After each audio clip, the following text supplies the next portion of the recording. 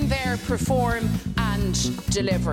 Respect Lasky Corla, it will be one sentence and I am responding. What a load of spin and nonsense. He has only challenged my personality and pointed out my gender. And cop on a small bit, Taoiseach. Welcome to the Polling Station podcast with Niamh and Amy, where each week we try to make politics a little bit easier to grasp. This week we're looking at the Mother and Baby Home Commission. Listener discretion is advised and the helplines will be listed at the end of the podcast and on our social media.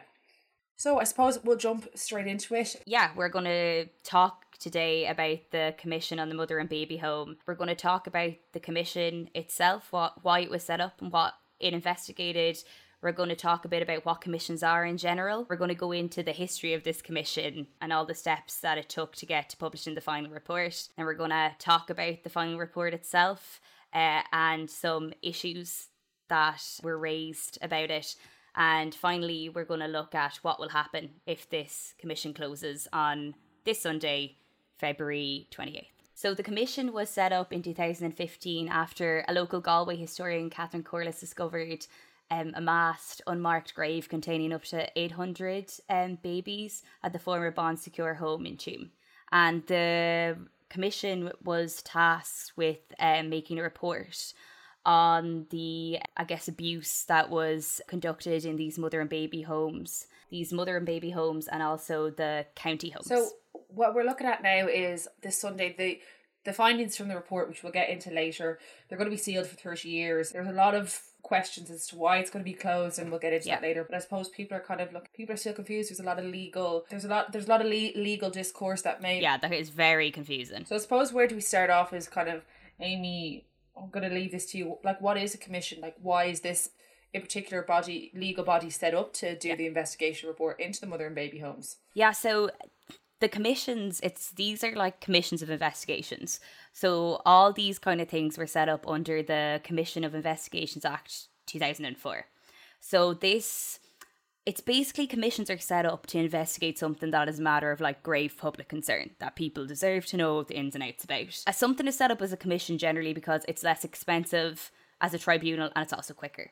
And also that for, people affected by it, it's generally less invasive than a tribunal. You don't need to go through the whole rigmarole of going through court, which is Jesus. It just can be really horrific for anybody who's gone through something. So basically what these commissions do is that they're allowed to seek like voluntary cooperation of like witnesses. But they also have the power to like compel people to give witnesses if they feel it's really necessary, and they can search premises, take documents, and basically they get all this information together for stuff and they make this big report. And these reports are given to like the ministers, the relevant ministers that the report will kind of most affect their department. And then the minister is obliged to publish this like final report so that people can see it. And there's been a couple of these kind of commissions. One that people will probably be familiar with is the Commission of Investigation into the Dublin Archdiocese. So that was the investigation into the handling of the complaints of child sexual abuse for the Catholic priest. But there's been stuff, there was one on the banking sector in Ireland in 2010 after the crash, and there's this mother and baby home now. So really, commissions are set up to look into things for public concern, and they're set up to give this comprehensive report that the public can see, and they're set up because they're quicker, and they're less invasive than tribunals. And is there a timeline in when these commission reports should be finished and when they should be archived and the findings should be sealed away? No. So each commission is the Commissions Act kind of gives an overarching view of how all these bits should be handled. But each commission is very individual because there's a certain amount of money allocated. There'll be different people on the commission, there'll be different amounts of people, so it's all very individualistic to them. They'll give now a rough time frame of like what they want and what they hope to do, but as if with I think nearly everything in the legal world, they're always kicked out longer than they're meant to go on for. So no, not in the Commission Act is there hard and fast that like they have to be this long and stuff like that. No, they're all very much their own beasts. And I suppose when we're looking into kind of to the Mother and Baby Home Commission, as you said, Amy, this started back when, a local historian in Galway, Catherine Corliss, she found essentially up to 800, a mass grave, unmarked grave of up to 800 bodies near the Bon Secure's Mother and Baby Home in Tuam, County Galway. And I suppose that kind of sparked a lot of great concern, public concern. People started, like, it's time to find out what happened to Yeah. Like 800 is just a huge amount to not know who they are, when they died, where they died. It's just, I suppose, it was a huge public scandal. And I suppose, like you said, it was 2012 these findings came to light, but it wasn't until 2015 when it was then Minister for Children James Riley set up the commission. And essentially the commission was chaired by Miss Justice Yvonne Murphy. She's a very high profile, she had already led investigations into clerical child abuse. And basically what this commission was to look at, this commission was investigating the practices of Irish mother and baby homes between 1922 and 1998, and it looked at 14 particular mother and baby homes, so kind of ranging all throughout the country in Dublin, Cork, Galway, Tipperary, Meath. You're looking at a huge range of different homes and throughout quite a long period of time. We also have Professor Mary Daly, who is president of the Royal Irish Academy and former Professor of Irish History at UCD, and Dr. William Duncan, who was Professor of Law at Trinity College and was a member of the Law Reform Commission. So there's 3 people on this commission then? 3 people, but it's chaired by Justice Murphy. So she is the big honcho, so to speak, of all this. So from January 2015, the commission is started. We'll fast forward to October of 2016 when investigations began at the mother and baby home in Tuam, basically just trying to find out what Catherine Corless found and just to further prove her findings. This excavation leads us to March of 2017, where there was, quote, significant quantities of human remains which were found during the excavation. So this is it. We found it. There was, it's there. Later that month, then Taoiseach Enda Kenny described it as a chamber of horrors. And so the commission was still doing its report. So it was still always working in the background. And I think it's just the horrors never cease to amaze. So the commissions are always given kind of updates and report the whole time through these. So they'll give these interim reports to like the minister and then of course the Taoiseach. So they're all the time kept in the loop of this. And like this one, which just, I mean, it's just, there's no words. No, it's a very tragic pick. It's a very tragic report. There's no way of putting it. And I suppose then as well, when we jump to July 2018, you now have a different Minister for Children and Youth Affairs, which is independent TD Catherine Sapone. And what she did this time around is she set up the Collaborative Forum. So basically, the commission was set up, we have the 3 core members, but basically what Minister Sapone did at the time, she created this Collaborative Forum, which push those affected by the decisions to have the right to be centrally involved in the decision making. And that this Collaborative Forum was then chaired by Dr. Gráinne Healy, who was the chair of the Collaborative Forum, should I say, and she was the former chair of the National Women's Council, member of the Board of Equality of Authority Ireland and the Women's Health Council. So I suppose it seemed like a good fit, and it puts survivors and the women and the women and the children, put them at the centre of the decision making. And it's mad to think that it was going on for so long without them being, at the centre of this decision making and getting that direct say to the commission. Exactly. And then we kind of fast forward a few months to December of 2018, and this is where kind of it's more disturbing things come out, especially with regards to mixed race children in Ireland and how women were treated. Especially there was one particular woman, Rosemary Adzer, who's born to a white Irish mother, and her father was from Ghana in 1956, and she recalls her time in a mother and baby home as an unmitigated hell. And so while it was awful throughout the board for all women, I think the reports showed even further that there were certain sectors of society that were treated far worse. So all throughout this timeline, there's these interim reports are coming out. There's the Collaborative Forum working with it, and just the horrors of it are really coming to light. Like you said, it's cropping up. The racial bias that was there, the neglect that was there, the physical, emotional, sexual abuse that was there, and it's all kind of leading up to when this final report is going to be published. Exactly. And the last interim report, as you said earlier, Amy, the last interim report was published in March 2019, and I think this was kind of one of the most horrific things. It found that 802 children died within Tuam during its 36 years operation, and this is within the home of Tuam. This is not even looking at the mass unmarked grave. So I think this is where we were at going into 2020, October 2020, which was when we had the incredibly consequential bill that came to the floors of the Dáil. And I suppose everyone in October 2020, everyone saw on Twitter, especially in social media, stop the steal. There was a lot of confusion again. Like it's a huge legal discourse, which not many people, including myself, would be unless you wouldn't be maybe privy to such things. So Amy, do you know what was this bill that was brought forward? Because we saw it was huge, and this is, we're in a few months in. This is during COVID. This is during the new government. Roger O'Gorman is now head of the Department of Children. So what happened then in October of 2020? Yeah, so like you said, Niamh, this like stops the steal thing. It all kind of came out of this bill that came to the Dáil chamber, and the bill was the Commission of Investigation, Mother and Baby Homes and Certain Related Matters bill. And basically this bill was to refine more details about the commission. So the Commissions Act of 2004 kind of sets the this is how commissions should be handled and the overarching thing, and you'd often see these bills come to the floor where it's let's refine the details around, like all these things need to be tied up in a nice legal bow. And there was lots of stuff in there being how it was going to be wound down, the process of that, all this kind of nitty gritty stuff. But there was this thing, and I think it's important to highlight that this sealing of the records is not in the 2004 Committees Act. This was brought in this bill. Oh. So it basically calls out that these records are going to be sealed for 30 years as basically part of the records being transferred over. So basically the committee kind of collects all these records and they're required to archive them, and they're then given to the Minister of the relevant department. So Roger O'Gorman for the Minister of Children, Equality, Disability. And then the Commission also needs to give an archive of a database of all everything that's happened, and they needed to give that to TUSLA, which is the Child and Family Agency. But to give these records to TUSLA, it said in this bill that they had to be sealed for 30 years to allow the transfer of data from basically their archives to TUSLA, so it wouldn't be interfered with, that everything could be above the board. And I think a lot of people are 30 years to let that all happen, that is a bit mad.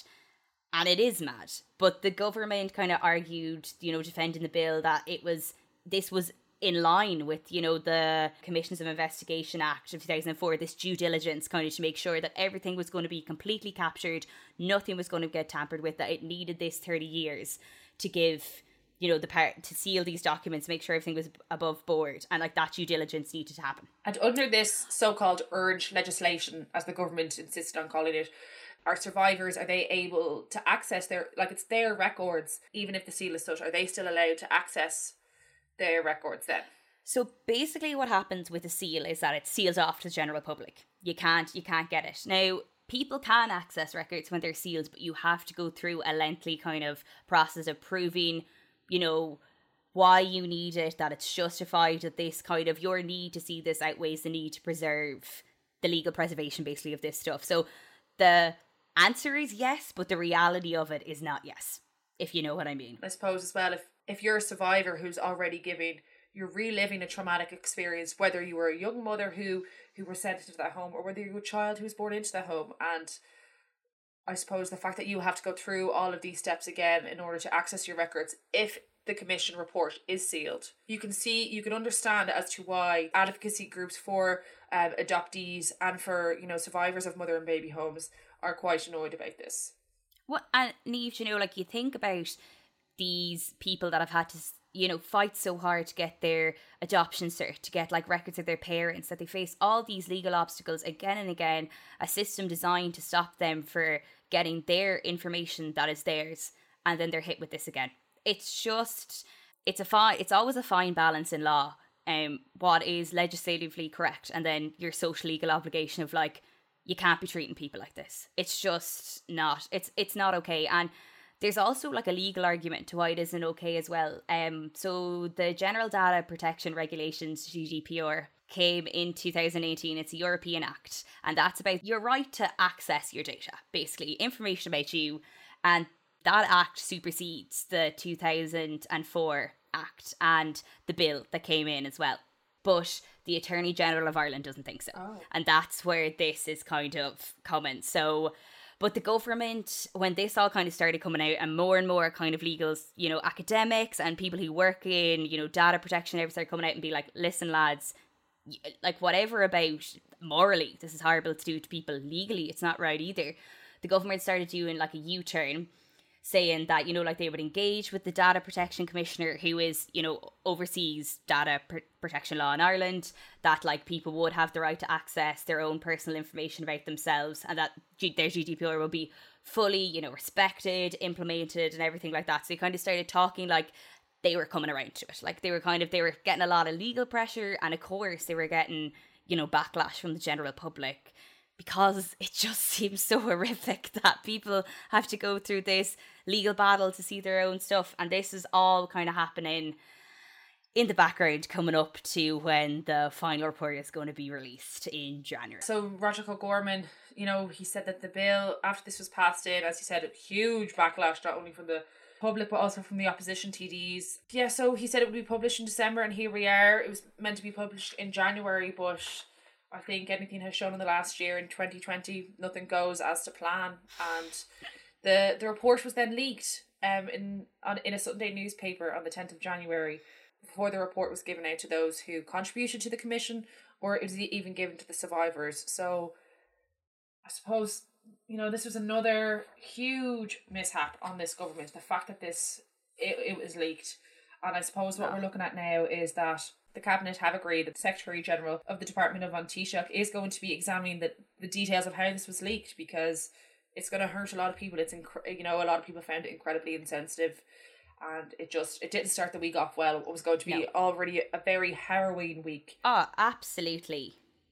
Like, if you think you need to, this report is coming out, it's been written about your lived experience, you're psyching yourself up for it, all of a sudden you see it leaked in a Sunday paper. And, the report it was foreshadowing what was to come, especially that 9,000 children died across 18 institutions. And then we kind of leads up to the big day of when the report was leaked, which was the 12th of January. And I suppose as well, it was described as a landmark moment for the Irish state, and this was also when the survivors were getting their formal apology from An Taoiseach Micheál Martin. I suppose it didn't go down necessarily as well as anticipated now. No, I think there was a lot of, it started off in a bad foot with the leaking, but I think the way the government handles that leaking kind of further, it made it very difficult for the survivors. They were kind of brought together on a webinar and told that this had happened. The report was now available to them. So they were brought together on the report was leaked on the Sunday. They were brought together with a webinar on that following Tuesday, telling them, about a brief overview of the contents of the report, a brief apology, and that they could download the report. Now, this report is including the appendices and the whole shebang. The contents of the report itself is about 2,800-ish pages, but the whole report in its entirety is over 3,000. Huge. Asking people to download that. Huge. Asking people to read that. Oh, absolutely. Asking people to read through that. It's just like they did make the report accessible to the survivors. They just didn't. I suppose as well, when you're asking people of a certain, like, when we're looking from 1922, this is when the report is starting from, all the way up until 1998. So not everyone's going to be used to some sort of digital literacy. So, and just thinking that everyone will have access to a computer or a smartphone of something, I suppose that was already a blunder that they already had going into this report. Absolutely. And you're talking about, like, this is happening in the middle of the COVID-19 pandemic. So even like people who mightn't have access to a smartphone, they mightn't be with families who have a smartphone that can kind of bring them through the process. They don't have access to go to a shop to print it if they don't have a printer at their home. There's so many things. They don't have access. Like, so many people didn't have, the support of their families around them physically as well at that time, that it's just made a very difficult process. So, and I suppose as well, like, the report, there was a lot of issues within it. A lot of survivors weren't happy with it. Even a lot of opposition TDs. I think we saw one of the most prominent TDs in opposition who kind of spoke out was independent TD Catherine Conley. She seemed to be. We saw a lot of survivors come out and support and agreed with the comments she made. And I think what she said, it seemed to resonate with a lot of survivors. So this is what she had to say. And that witness testimony jumps off the page. Sexual abuse, rape, babies taken, a complete absence of any sense of understanding of the bond between mother and child. And that's set out and it jumps off the pages, Minister, and that should be preserved and acted upon. But the conclusions, there was no evidence of forced adoption. Couldn't possibly accept that. No evidence of pressure to put them into mother and baby homes. And we have Deputy O'Callaghan here today reinforcing that myth that it was society. It wasn't society, it was the powerful in society. It was led by the church. And I'm not here to scapegoat nuns, because the nuns reported to the bishop, who reported to the archbishop, who reported to Rome. And what did our government do? Bow down in deference. On the back of what Catherine Connolly just said, I think we saw a lot of survivors and women were heavily critical of this. In particular, I think the main grievance a lot of people have to say was the issue of forced adoption. You know, that it acknowledged, the report said that it acknowledges that mother often had little choice in terms of adopting their children, but it also states that women and girls had time after the initial placement for adoption to reassess the situation. Which, just from listening to survivors, just doesn't seem to be the case. I think Philomena Lee is one of the most well-known cases. The movie, if anyone doesn't know, it was an Academy Award nominated movie. Judi Dench starred Philomena Lee, all about how she was in Sean Ross Abbey and her child was given away to an American family, and how years later she went to go and find her child. But the child was given up against her will. Yeah. She did not have a say. And I think that seemed to be a lot. I think if anyone listened to Liveline that week, you could just hear the stories of women saying that, no, my child was taken out of my hands. The real accounts. Yeah.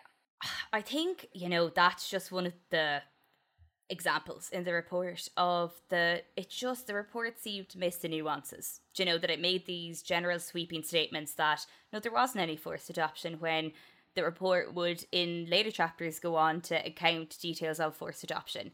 And the same was seen in discrimination, that it's found that there was, no evidence of discrimination. And yet again, later in the report, it would go on to account evidence of it.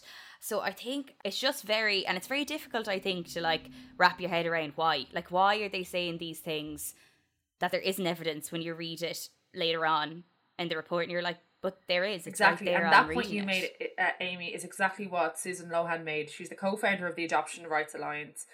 Basically saying that the report contradicts itself is that you find yourself reading back pages and going, didn't they just say the opposite of that a few pages ago? So I don't think it came out of what it was expected. It was almost 6 years in the making. It just definitely just doesn't seem to hit the mark with what the survivors wanted. And a lot of TDs, as I said earlier, came out in opposition. Catherine Connolly being one of the main ones. We also had the Social Democrats, Jennifer Whitmore and Holly Cairns in particular, had very vocalised opposition. Sinn Féin's Kathleen Funchion, their spokesperson for Children and Youth Affairs, told RTE's This Week in Politics that the report was a whitewash. So across the board, people were disappointed. What came out of it was, I suppose by the end of it, the report, they recommended a state apology, redress and access should be given to the survivors of mother and baby homes between that period of 1922 to 1998. So I suppose that when we look at redress, Amy... So the recommendations of the report kind of highlighted a few things that they wanted people, that they recommended that the government should do. And it's important as well to kind of remember that these commissions can only give recommendations to the government and it's on them to enact them. So one of them was redress. So redress is basically compensation of some description, and it's compensation based on a wrong or a grievance. And this is generally proven by grave emotional distress and then grave physical harm. So basically, if it was a really harrowing situation or if you physically harmed for it. So redress can come in a couple of different forms, but the most common two forms are financial and enhanced services. So financial is, you get your cash. Enhanced services is something that was recommended in the report, medical card access for the survivors. And then the financial redress, the committee said it was a matter for the government, that they needed to decide what was appropriate. They also recommended that a fund should be established for the surviving children of these institutions. And I suppose as well, I think one of the big grievances, just as we said earlier, one of the recommendations was the state apology. There seemed to be an issue with Taoiseach Micheál Martin's apology with regard to placing blame on the church and state and not on a society as a whole. I suppose people took grievance with that because at the time of Ireland at that time, society was church and state. In particular, the church And I think it wasn't until the day after the report that the Sisters of the Bon Secours in Tuam offered their apologies to all the women and children. They acknowledged, in particular, the infants and children who died at the home, but that wasn't noted as much in the Taoiseach's apology. So I think that links back to the fact that the report actually didn't find that there was any systematic abuse from the mother and baby homes or the county homes. And this kind of comes back to a recurring issue in this report. Again, it's like there's evidence of all this, you know, abuse that could be considered systematic, but yet the report doesn't. There's evidence of forced adoption, of discrimination. The report considers that there's not. And a lot of kind of legal academics that look into this have kind of come to the, like, they've kind of pinpointed that this issue is because in the report there's no defined methodology on what the Commission considers to be evidence and not. So this is kind of, so it's basically what this would be. I think anyone who's written a thesis knows about methodology, and you basically set out your reasons for doing something. Why is this? So in something like this, it was in the Ryan's report about the clerical abuse. It would set out what they were going to consider as evidence and what they weren't. So this report is lacking in that, and I think that's why there's these kind of discrepancies.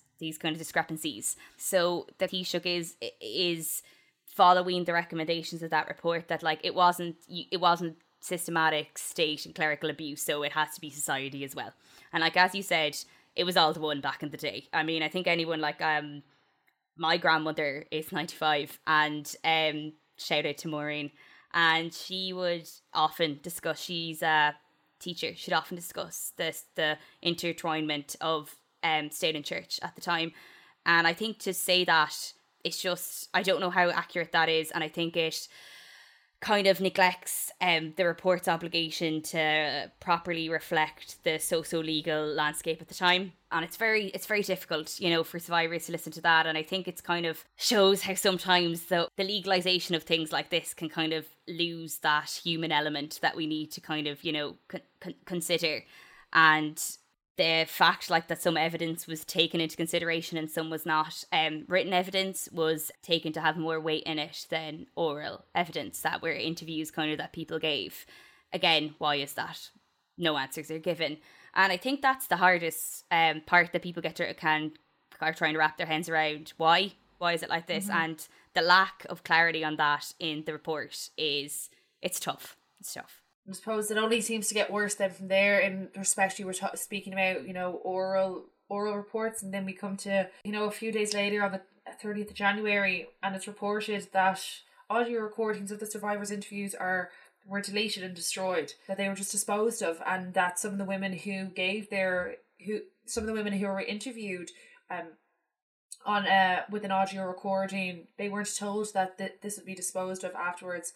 And Justice Murphy wouldn't come in front of a committee to speak about this. It seemed to be on a downward spiral. While some people might have grasped that they were happy that this report was coming to an end, it had been a long 5, nearly 6 years since the commission was set up. But then I suppose with what some people called whitewash of the report, like you said, Amy, there seemed to be no clarity on the methodology behind the report, and now we find that recordings are being deleted. Yeah. So it doesn't seem to be going well for the commission, or quite frankly for Roger O'Gorman and his department. No, like exactly like you're saying, Niamh, obviously, you know, the information that the report gives on what happened is important, and it's important that those survivors got that. You know, they got some of that, but it's a double-edged sword, like having all this kind of discounted, some of this evidence discounted, and having those oral interviews deleted. So a commission spokesperson said that these oral interviews were deleted because they were recorded on the basis that they would be confidential and that they wouldn't go any further than this recording, and they'd never, you know, get out there. But some survivors have actually come out saying that no, that is not what they were told. They were never told that it was going to be deleted. So again, it's like that mixed messaging. Okay, like, well, what is it? And is it right to, you know, delete them entirely so there's no option of ever getting that information back? So here we are now. We're less than a week away from the archives being sealed.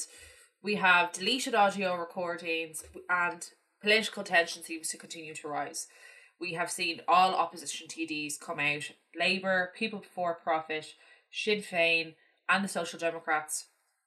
In particular, the Social Democrats, who are bringing a bill to the Dáil in order to extend this commission for a year, because we have less than a week to go, and it's just the tension seems to be rising. And the Social Democrats have voted for a private members' bill, which the cabinet dismissed. So that way, we're looking at in government TDs who may want to vote in opposite of the government line. We saw Niamh Smith, Fianna Fáil TD for Cavan and Monaghan and North Meath. She pleaded with Taoiseach Micheál Martin maybe to look at a different way in extending this to a year. Now, whether she'll vote in line with the Social Democrats, we don't know, because it will not be in line with the party. Exactly. So we're looking at this on the 28th. What will happen if the commission is extended? Is that going to make a huge difference, or what does this offer? Why are the opposition TDs kind of fighting so much for this? People are fighting so much for this because once the commission is closed, there's nobody there to answer the questions on the commission's report. People can make, assumptions and guesses off the report, but the people who wrote it are not there to answer questions and to gain more clarity. And as we've discussed throughout this, there are questions. People are wanting to know why things have happened. And also, this is against the backdrop of, the pandemic, where services are limited, things aren't moving as quick. So there's also that of being it should be open for longer because of COVID. And I think it's important as well to note that this commission has been extended before. Commissions have been extended many times before in the past. But basically in the bill, which is now an act that we previously referred to, the Commissions of Investigations, Mother and Baby Home and Certain Related Matters bill, which talked about the ceiling for 30 years, it basically said that the commission would wrap up at this point as well. So again, that's coming out. And the members of the commissions are basically saying that they are not going to stay on. So if the commission is extended and the commission members quit, you essentially have a skeleton commission, and that's never happened before, so we're not exactly sure what that would look like. And that's kind of why the government is arguing, that's Minister Roderick O'Gorman's kind of main argument for not letting this happen. Roderick O'Gorman is also arguing, saying that if the archive doesn't move over to his department, that those survivors and those who contributed to the commission, they can't access their information. He went on to say to RTE's This Week in Politics that if the commission is still in operation for the purpose of being investigated by the DPC. But I suppose Deputy Karen comes back and says that transferring over the records, kind of very much leaning on what you said, Amy, and that this stops the report. She kind of leaves, her point is that there are many unanswered questions in terms of how do they record the testimonies, how do they delete them, what kind of investigation would lead to such records being deleted or unrecovered. And she's saying that with rights under GDPR, that people cannot get answers under a non-entity. So I suppose the next few days would be very crucial, but I suppose if people are to vote in line with government, it looks like this will be sealed on Sunday. And, even getting that vote through in this time is very, very tight. It has to be passed within 2 days, through the Dáil and the Seanad to get it to actually happen. So even just that, it's just very, very tight. There's no real room for debate about it. It looks like it will be closed. And then that really means that what is out there now is what will remain out there. And that's it. Which is tough for certain survivor groups that have advocated so long for this report, and that they have more questions, they want more answers, and unfortunately it looks like they will not be getting it from this commission. And I suppose that just kind of leaves us where we are, and I think just as a general public, I suppose all we can do is really thank the women and the children who came forward and had the bravery to speak to the report, had the bravery to speak to the various media organisations, I suppose, as well. This all began with Catherine Corless, and I think the state will be forever indebted to her. And it's just, while it is being closed, there's a lot of unanswered questions, but it's a chapter is now officially being closed on a very dark time in Irish history. Absolutely. And I think exactly what you're saying, Niamh, these reports and everything could feel over-legalised and over-politicised, and it's really about the people that it happened to, and thanking them for coming forward and showing a really dark part of Irish history. And really, it's a pity that as part of the recommendations of this report, there isn't something to prevent it happening again and prevent similar institutions from existing in today's society. And yeah, it's just, this chapter is unfortunately being closed in the legal sense, but I think socially, I hope people keep talking about it, people keep asking questions about it, and yeah, that we basically just don't forget what the church let happen in this country, what the state let happen in this country to like those women and children, and that we don't do it again to any other marginalised sector of society here.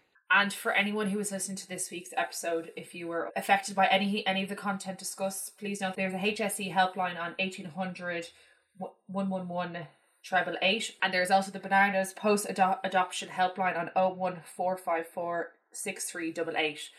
We want to thank everyone for listening again to this week's episode of The Polling Station. Don't forget to check us out on @thepollingpod on Twitter and Instagram, where we'll have more information on helplines for anyone who may have been impacted by this episode. Until next week, thanks for listening, guys.